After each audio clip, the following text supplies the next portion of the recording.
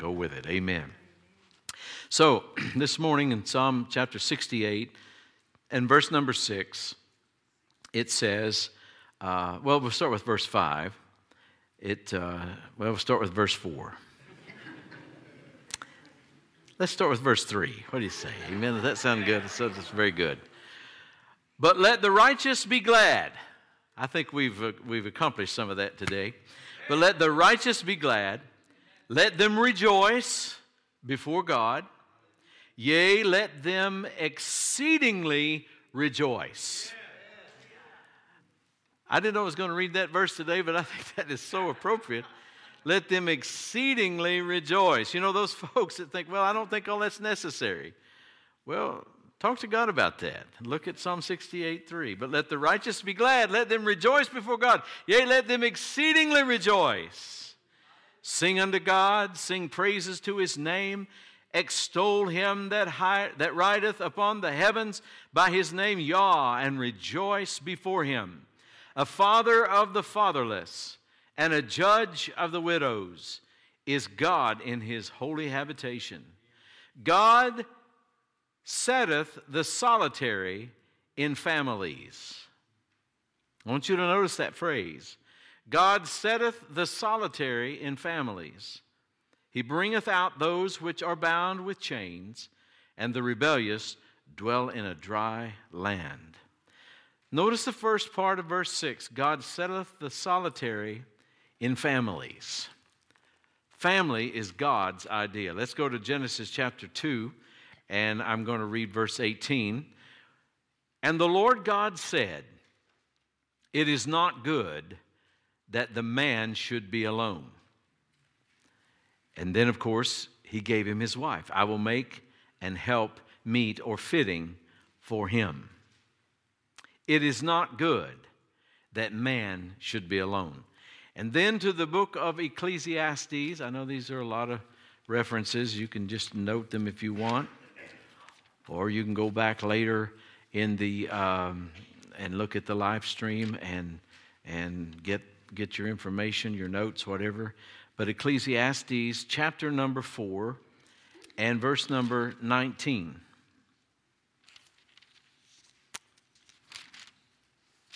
There is no 19. Verse 9, sorry. Two are better than one, because they have a good reward for their labor. For if they fall, the one will lift up his fellow. But woe to him that is alone when he falleth, for he hath not another to help him up. Again, if two lie together, then they have heat. But how can one be warm alone? And if one prevail against him, two shall withstand him. And a threefold cord is not quickly broken. He speaks of one person needing to be connected to another person, and then he jumps from 2 to 3, and the only thing we can conclude is that the third has to be God. Right relationships between people that have God tied up with them, and I mean that in a good way, those are the relationships that mean the most. Family is God's idea. The earth, the planet Earth, and man as a family, all of that was about God's family. Creation is because God wanted a family. And that desire hasn't changed. God's desire has not changed. In Deuteronomy 32:9, Moses says, the Lord's portion is his people. Have you ever wondered, what does God get out of the millenniums of human history? In the end result, what is it that God gets? Well, the only thing he's interested in is you. He's not impressed with the mountains, the oceans. He's not impressed with the resources, the material resources of the planet. He created all of that with you in mind, not with himself in mind. That's why I'm not worried about what temperature it is or how much of this or that or the other resource that we use. I know that we need to be good stewards, but I'm not afraid of all of that, because God would never have created a world that we couldn't survive in as long as we need to be here. And as a matter of fact, there will be a new heaven and a new earth one of these days. The first heaven and the first earth will pass away, and with fervent heat. So yes, we believe in global warming. It's coming in a real way. Amen. And so God created this planet for His people. Amen. And then in Exodus chapter 19, and I do want to turn to that one because it's something that I want to read to you. And of course, you know how we operate here, because we have week after week after week to go here, 52 of them in a year. And most of them I'm ministering, some we have guests, but so we get to camp out in these series of messages and in these particular scriptural passages. Well, in the book of Exodus in chapter 19, so we get to take the time to read, is my point, and move as the Lord leads us. So we probably won't finish today, but we'll make a good start. Exodus chapter 19, and we'll start reading with verse 1. We might as well do that and read down through verse 4. In the 3rd month, when the children of Israel were gone forth out of the land of Egypt, the same day came they into the wilderness of Sinai. For they were departed from Rephidim and were come to the desert of Sinai, and had pitched in the wilderness, and there Israel camped before the mount. And Moses went up unto God, and the Lord called unto him out of the mountain, saying, Thus shalt thou say to the house of Jacob, and tell the children of Israel. Now here's what God says to Moses you need to say. Ye have seen what I did unto the Egyptians, and how I bare you on eagle's wings, and brought you unto myself. Now therefore, if ye will obey my voice indeed, and keep my covenant, then ye shall be a peculiar treasure unto me above all people. You see, covenant people walk on this earth unlike other people. You will be a peculiar treasure unto me above all people, for all, God says, for all the earth is mine.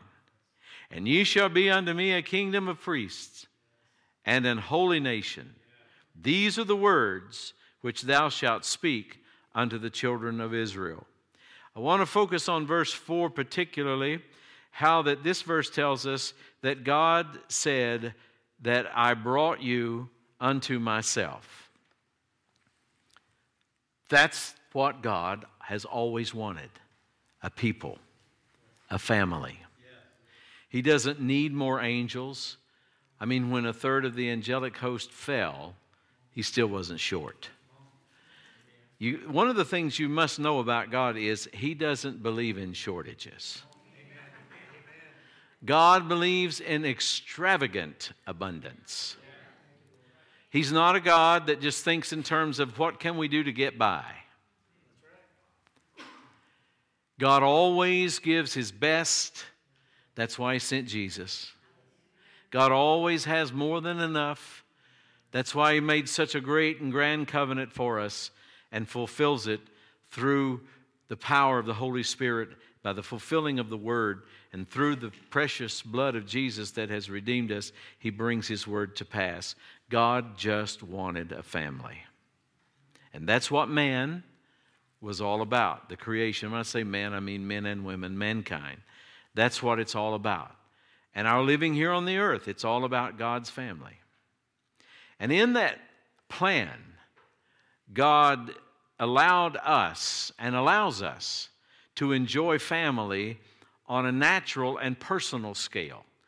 Our natural lives are to be a picture of the greater spiritual life, the family of God in general. There is a natural family and there is a spiritual family. Can you say amen? Now, we understand about natural families. And by the way, marriage and the idea of family is a remnant of paradise that we still have today. You know, when man fell in the garden, he was expelled from that place of paradise. And we don't know how long it took, but eventually Eden disappeared. That was never God's intention. God intended that through seed time and harvest and through covenant living, God's family would expand the Garden of Eden until it eventually would cover the whole earth. Man was only limited by his obedience to God and his willingness to sow and reap and sow and reap. And you know, when we were restored back to fellowship with God through the redemptive work of Jesus, and all that Adam lost for us was regained back to us in Christ Jesus, then today, whether you realize it or not, God sees you right here in October of 2022 as being a covenant man or woman of God, and your only limitations are your obedience and your willingness to sow and reap in the kingdom of God. You can expand your garden, if you will, as large as you want. You can expand your influence and your outreach. You can expand the goodness of God in your life and through your life to bless others. And it's amazing what God can bless you with if you just obey Him. I didn't come here today with sad stories. I didn't come here today to gripe and complain. I didn't come here to politicize anything. I come to talk about the God that transcends politics, the God that transcends emotions and feelings and poverty and recessions and depressions and interest rates and inflation rates and crazy, messed up governments and everything else. I'm talking about the God that has always brought His people through times of war, famine, pestilence, upheavals, all kinds of mess. He has taken care of His people even when nationally they were under judgment and were put into places of bondage. That's why you see the stories, those great stories of Daniel and of the 3 Hebrew children, as we call them, and all those wonderful stories, and Nehemiah and all the rest, is because there always has been in the heart of God a desire to reach out to people that would just believe Him. If you want to know what God is looking for right now, 2 Chronicles 16:9 tells you what He's looking for. The eyes of the Lord run to and fro throughout the whole earth to show Himself strong in the behalf of them whose heart is perfect toward Him. God's looking for people that He can bless. How many today meet the qualifications? How many are ready? Amen. Amen. And so God has always wanted this family, and that's why you see such an attack on family. I mean, from every aspect, there are so many attacks, and there are things that have happened in recent years that we wouldn't even have imagined even 10 years ago, or 20 or 30, or certainly not 40 or 50 years ago. We would never have imagined some of the onslaught and attack against biblical marriage, against biblical relationships, against biblical commands, against biblical precedent and principle, and against biblical family. And we are swiftly coming into the place and swiftly coming into a situation where the church, God's covenant people, are the only people that will be demonstrating these truths. I'm not saying that there won't be anywhere at all, but for the most part, as far as institutions, as far as what people would look to as an example of what a family ought to be, it's pretty much now gotten to, you can only find that at church. And that's one of the reasons why the devil has worked hard to try to infiltrate the church with false teachings and false doctrines to get people to back away from the teachings of traditional marriage and traditional family and all those other things. I want to go on record today to say that we will never back away from that. We'll never back away from the truth. We never will. We never will. And if I go to jail, I'll preach in prison. I mean, if a preacher gets put in jail for his message, he's joining the likes of people like the Apostle Paul and the Apostle Peter. I mean, that's pretty good company. So I'm telling you that you just have to know what you believe. You have to know why you believe it. And you have to make up your mind that you're not going to stop believing it. There's no compromising of truth. And it's not a matter of, is it my truth or is it your truth? It's just a matter of it's truth. Truth is truth. So this family thing is very important to God. And what I want to talk about is both sides. I want to talk some about the natural family. I want to talk some about the spiritual family. Now, I want us to go to the book of John, the Gospel of John, chapter number 1 and verse number 13 this morning. Now, you might notice that we're giving you a lot of scriptures, probably more than we normally would. But this subject is so important that we need to make sure we're on track with the Word, what God is saying here. And I want you to see these points from Scripture themselves. John chapter 1 and verse number 13, it says, and this is speaking, I think we probably should back up to verse number 12. And I'm not just doing that to be funny. I open these up and I see these things and we just need to go back a little bit. That's okay. Verse number 12, but as many as received him, that's Jesus, to them gave he power to become the sons of God, even to them that believe on his name. Now this is the verse I want you to really focus on. Which were born not of blood, nor of the will of the flesh, nor of the will of man. And I think there's a translation that words it something like, nor of a husband's will. In other words, this birth has nothing to do with men. It has to do with God. Which were born not of blood, nor of the will of the flesh, nor of the will of man, but of God. And so what we lost in the fall, we have regained through Jesus Christ. And the greatest thing we gained was a relationship with God, back to family. God, when you were born again, became your father. Now, prior to that, sadly, until you were born again, the devil was your father. That's not a politically correct statement to make, you know. That's not very popular.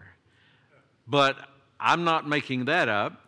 Jesus said it in the 8th chapter of John and verse number 44. John 8:44. When Jesus was being accosted and being harassed by religious hypocrites in his day, and they tried to give him a hard time, he said to them in John 8:44, ye are of your father the devil. Now you don't have to have any theological help to figure that out. That's pretty plain, isn't it? Every non-born again person is in the family of the devil until they are born again and delivered out of that family back into the family of God. He said, ye are of your father the devil, and the lusts of your father ye will do. He was a murderer from the beginning, and abode not in the truth, because there is no truth in him. When he speaketh a lie, he speaketh of his own, for he is a liar, and the father of it. Those are very tough but true words. And so that's the situation and the condition of every unborn again, unregenerate person until they are born, not of the will of the flesh, not of the will of man, not of a husband's will, but born of God. Now let's go over to Ephesians chapter 3. Ephesians chapter number 3. And I'm having to turn and find this just like you are. Ephesians chapter 3 and verse number...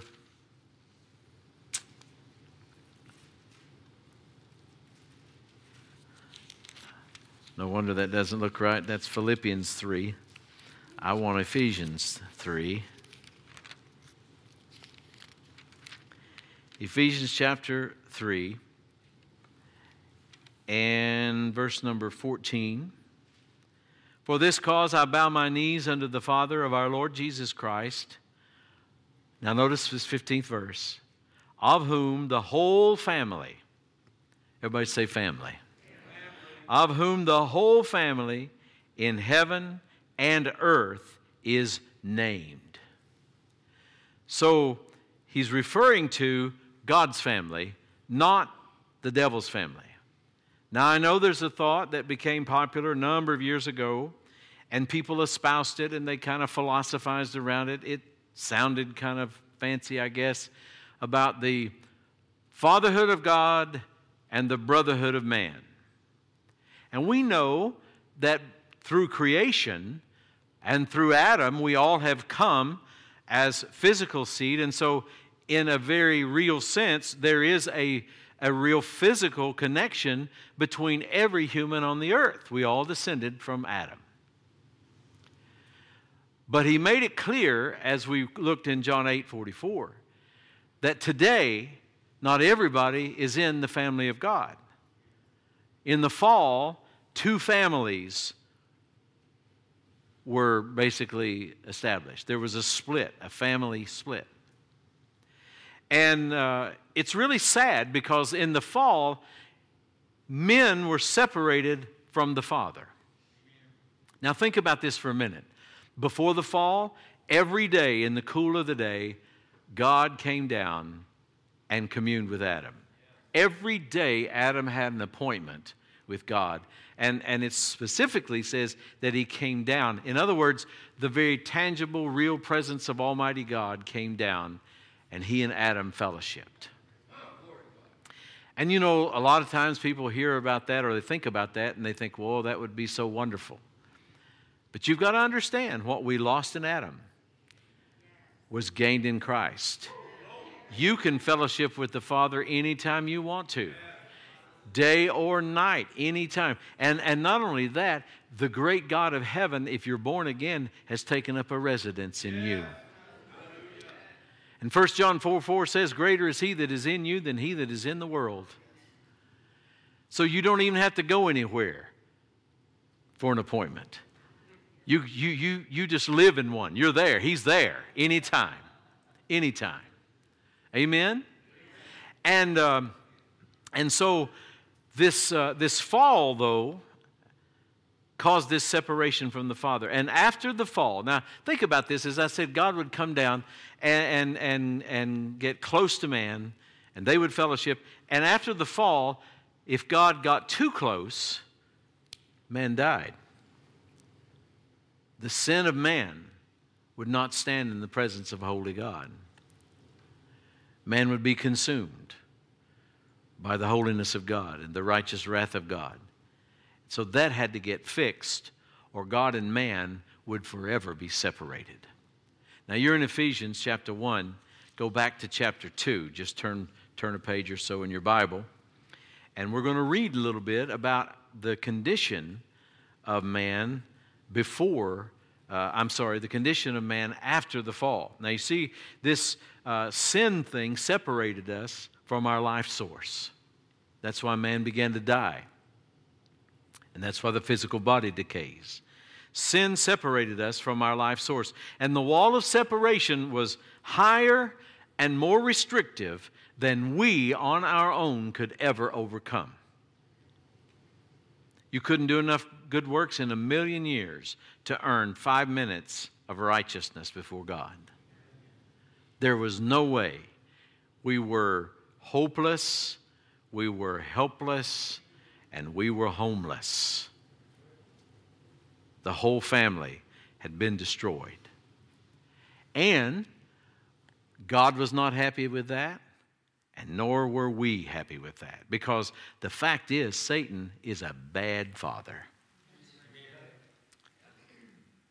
A lot of people have sometimes problems that they have to get through in their thinking and their emotions in relating to God properly as their father. Many times that's because they didn't have maybe a really good father of their own. They might not have had a father who lived with them at all while they were growing up. They might have had a father who abandoned them, or they might have had an abusive father. I don't know, but I do want to say this in defense of men. There are no perfect fathers. There's not a man in this room that's raised children that cannot say, I could have, I should have done something or not done that or whatever it may be. But you can't go back and undo. Amen? So we have to make the best of where we are at this moment. There are no perfect fathers on earth, but there is a perfect Father in heaven. And so you might have had an issue that caused you some problems relating to God, but you've got to realize God is not a man. The Bible actually says that, those very words. God is not a man. And so we're not looking to men to fix everything. We're looking for that relationship with our Heavenly Father. Amen? And Satan, as I say, is a terrible father. He is abusive. He's a liar. He's cruel. He's relentless in his desire to steal, kill, and destroy. John 10:10. You and I must learn to differentiate between that which is from God and that which is from the devil. You'll never relate to your spiritual family and your spiritual father properly until you figure out that which is from God and that which is from the devil. There's a whole cloud of misinformation about where stuff comes from. And it's not limited just to the world and those who've never been born again. It's out there too, of course. But it's also, sadly, even in the church world, where a lot of times people just don't know if it's God or the devil. There was a man in Matthew, the 8th chapter, that came to Jesus, and he had that problem. He was a leper, so he was incurable. He was in a situation where this terrible disease would slowly take his life. And in the process of walking out that death sentence, he was, by Jewish law, he was quarantined and had to be separated from everybody. And when he would go out, I guess to get food or whatever he needed to do, he would have to yell out, "Unclean, unclean, unclean," so people could clear out and make a way for him. And he was separated, isolated. He was miserable. And so he comes to Jesus, and he had heard about Jesus, obviously. He knew about the healings and the miracles of Jesus, and so he comes to him and he says, "Lord, if you will, you can make me clean." That sounds like a lot of Christians' prayers today. They don't say it maybe in those exact words, but they'll say it something like this: "Lord, would you heal me, or would you heal so-and-so if it's your will?" Now, Jesus didn't heal this man until he corrected that wrong theology. It sounds humble. It sounds submissive. It sounds pious.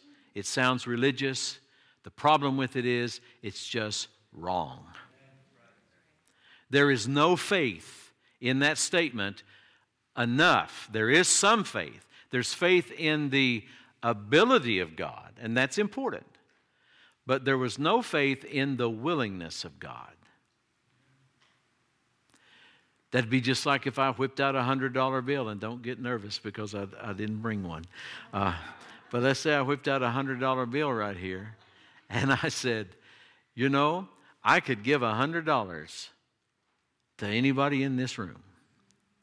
Well, that's interesting. But there's a bunch of people in this room. You still have no basis to believe you're getting the $100.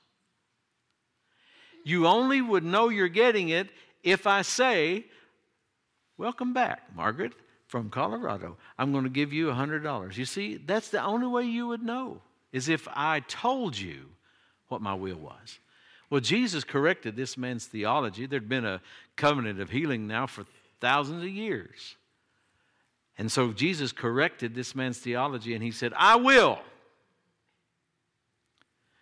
See, before he could get healed, he had to have his theology corrected. And why? Because not just so he could say, "I'm right," but so he could believe correctly. It takes faith to receive from God. I know a lot of people don't like to teach much about faith because they think if you're not careful, you're going to get till it's too much of a theory. It's going to get too much of a formula. You're going to make too much of the thing. But the fact is, Hebrews 11:6 can't make it any plainer. It is without faith, it is impossible to please God. It doesn't say it's highly unlikely. It doesn't say it's very difficult. It says it's not even possible. So that has to be taken care of. And so when this man, Jesus said, I will. Be thou clean. He stretched forth his hand, touched the leper, the person that he was not even supposed to touch. Most people would have been afraid to touch him. Jesus touched him, and he was healed. You see, what we need to understand is God is a good God, and the devil's a bad devil. John 10:10 says, the thief cometh not, but for to steal, to kill, and destroy. Why'd you come, Jesus? He said, I'm come that they might have life and that they might have it more abundantly.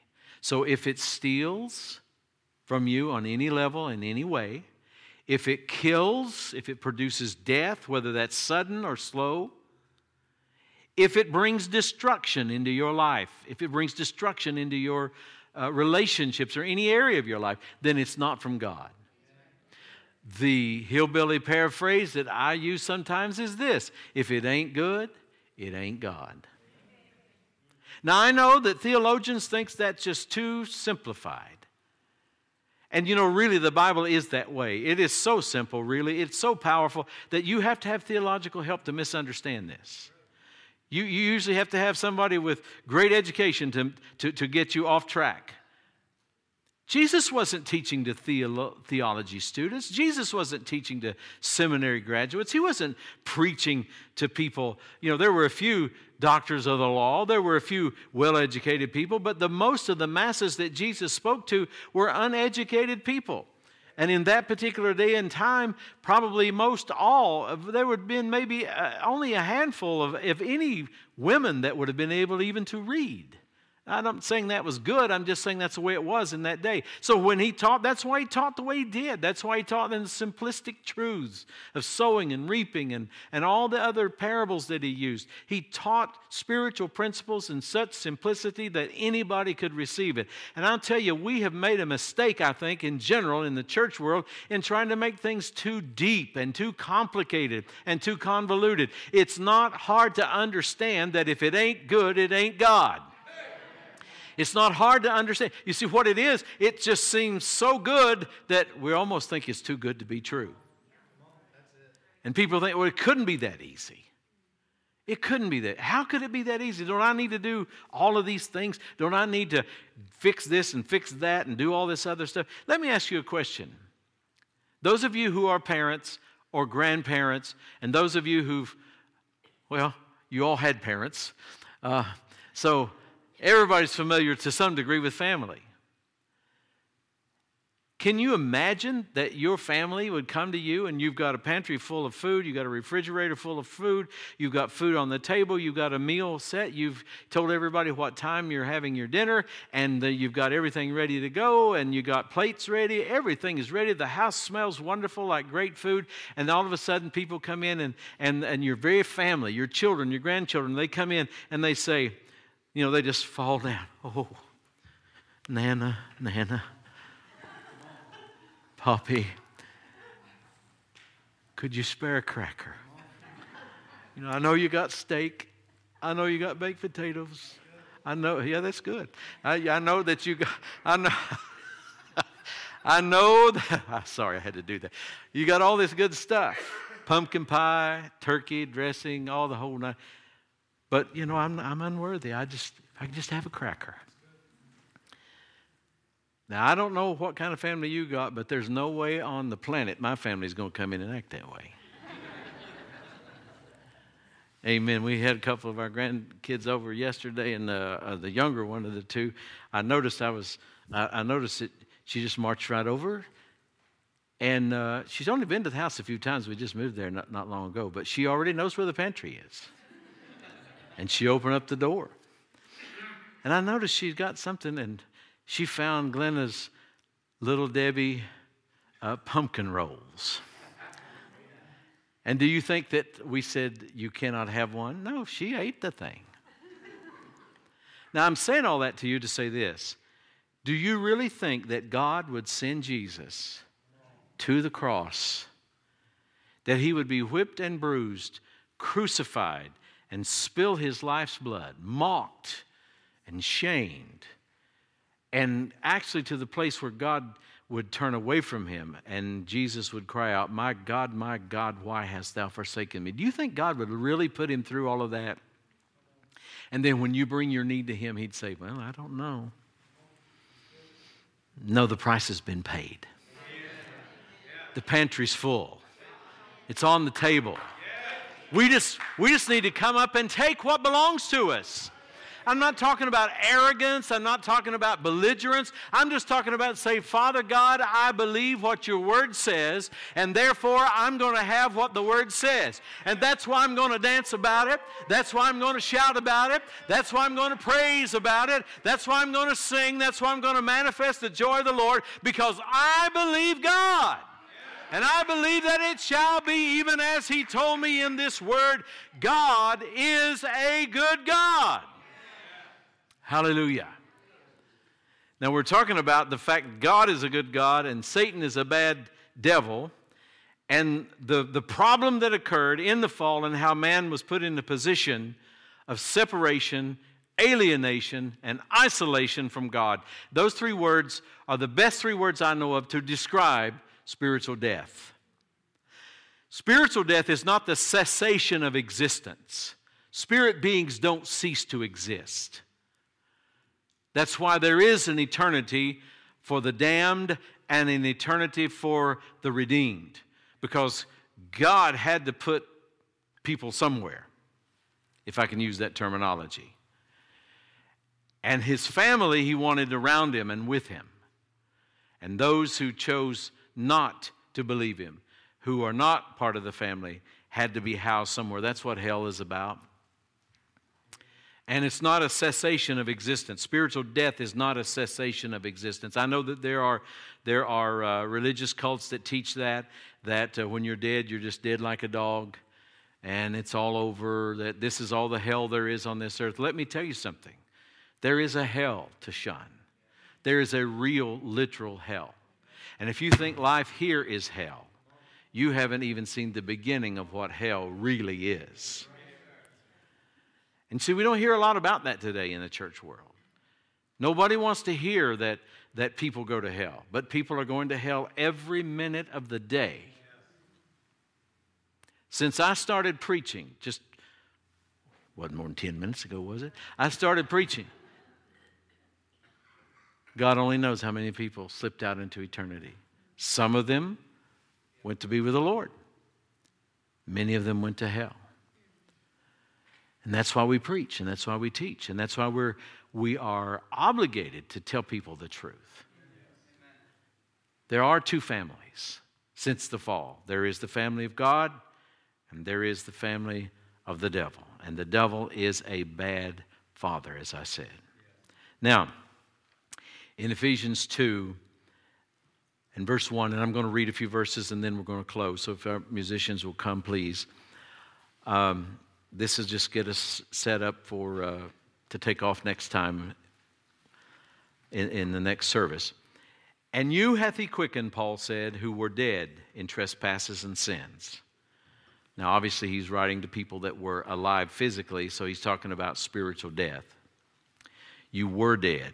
You were alienated. You were isolated. You were separated from God in trespasses and sins, wherein in time past you walked according to the course of this world, according to the prince of the power of the air, the spirit that now worketh in the children of disobedience. If you wonder why sinners sin, they sin for the same reason dogs bark, cats meow, cows moo, and hogs oink. Because that's their nature. That's all they know to do. If you're trying to browbeat a loved one, or a neighbor, a friend, a sister, brother, whoever, about what they do and keep telling them how they're wrong and that they're going to kill themselves, they're going to go to hell or whatever, you need to stop and start praying for them, and you need to realize they are doing what they do because they have a nature to do that.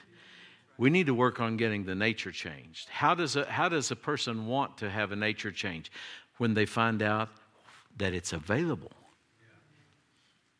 See, a lot of people's idea of salvation is, I've got to give up this, I've got to give up that, I've got to quit this, I've got to quit that. And true, when you get saved, your desires are going to change, and you'll no doubt quit some things, and you'll do some new things and all that. But you don't do it before in order to get saved. You get saved, then you can. You get saved, then you can. Amen? You see, I drink all the whiskey I want to drink. I smoke all the weed I want to smoke. I commit all the adultery I want to commit. Which, before we go too far, is 0, 0, 0. You see, my want to is different than an unregenerated person. My nature is a nature from the impartation of the life and nature of God. Am I perfected in it? No. Have I ever made mistakes? Certainly I have. But I have a new nature. I am a new creation in Christ Jesus. Hallelujah. Old things have passed away. Behold, all things have become new. And so I can make choices for holiness. I can make choices for righteousness. Because the righteous one, the Holy One, lives on the inside of me. It's not because I'm so good. It's because He is so good. Amen. So we were dead. Notice the word were. That's the key word. We were dead in trespasses and sins. You know, I've preached long enough. I can't get through all of this properly. So that's what next Sunday's about. And if Jesus comes before next Sunday, we'll let Him finish this. We'll ask Him. I'm sure He'd do a better job. Praise the Lord. Every head bowed, eye closed for just a moment. You might be here and you might be saying, I am one of those people you've described. I'm in the wrong family. I don't know the Lord. I'm not right with God. I'm not where I ought to be. And I really don't know how in the world I can get all this straightened out. You know, I've got good news for you. You don't have to know that. It's not the how-to that you need to know. It's the who. It's not the how. It's the who. It's Jesus. And I don't mean that just as a cliche. Absolutely. The life of God manifested in you will change your whole life. You can leave today, or if you're home watching, or wherever you might be watching, you can be changed right now. Just say this with me. Say, Father God. Everybody say that, please. Father God, I come in the name of Jesus. I believe that Jesus died and that He rose again. He is alive now. His death, burial, and resurrection was for me. It was in my place. And His finished work was credited to my account. So right now, I choose to make the withdrawal from that account of my righteousness, of my cleansing, of the forgiveness of all my sins. I receive Jesus as my Lord and Savior. Thank you, Lord, for saving me, for delivering me, for redeeming me. I'll serve you, Lord, the rest of my life. In Jesus' name, let's give Him thanks. If you prayed that prayer today, you've got a new life. You've got a new life. Hallelujah. Oh, thank you, Jesus. Thank you, Lord. Family. God's family. I'm glad to be a part of the family. I'm glad you're a part of my family. All of us have probably numerous blood relations. But if you are a faithful part of the church, a faithful part of a body of Christ, if you are faithful to go, you're faithful to be there, you're faithful to serve, you're faithful to give, you're faithful to be a part of something God's doing in the earth, then what happens over time is the relationship with that family becomes sometimes even closer than some of your blood relatives that you maybe never see or hardly ever see. Or people that you have nothing really in common with on a spiritual level. Maybe you got the same grandparents or great-grandparents, but you're spiritually in one family and perhaps they're in another. And one of the things that's our goal, because we believe it's a godly goal, is that this church be a family. And so we just had our newest little baby born the other day, little Judah James Cornwell. I don't know how many of y'all knew that, but Kirsten had the baby. And we're so happy for them. So we have a newborn to 92 years of age. That's family. And all in between. Thank God. I love you. I appreciate you and thank God for you. We've shouted and praised, danced, jumped, and run. We've had a great time today. You've given, you've prayed, you've sung, you've worshiped, and I appreciate your exuberance. We've got a bunch of folks that today just seemed to be one of those days, a bunch of folks missing. So if you think of somebody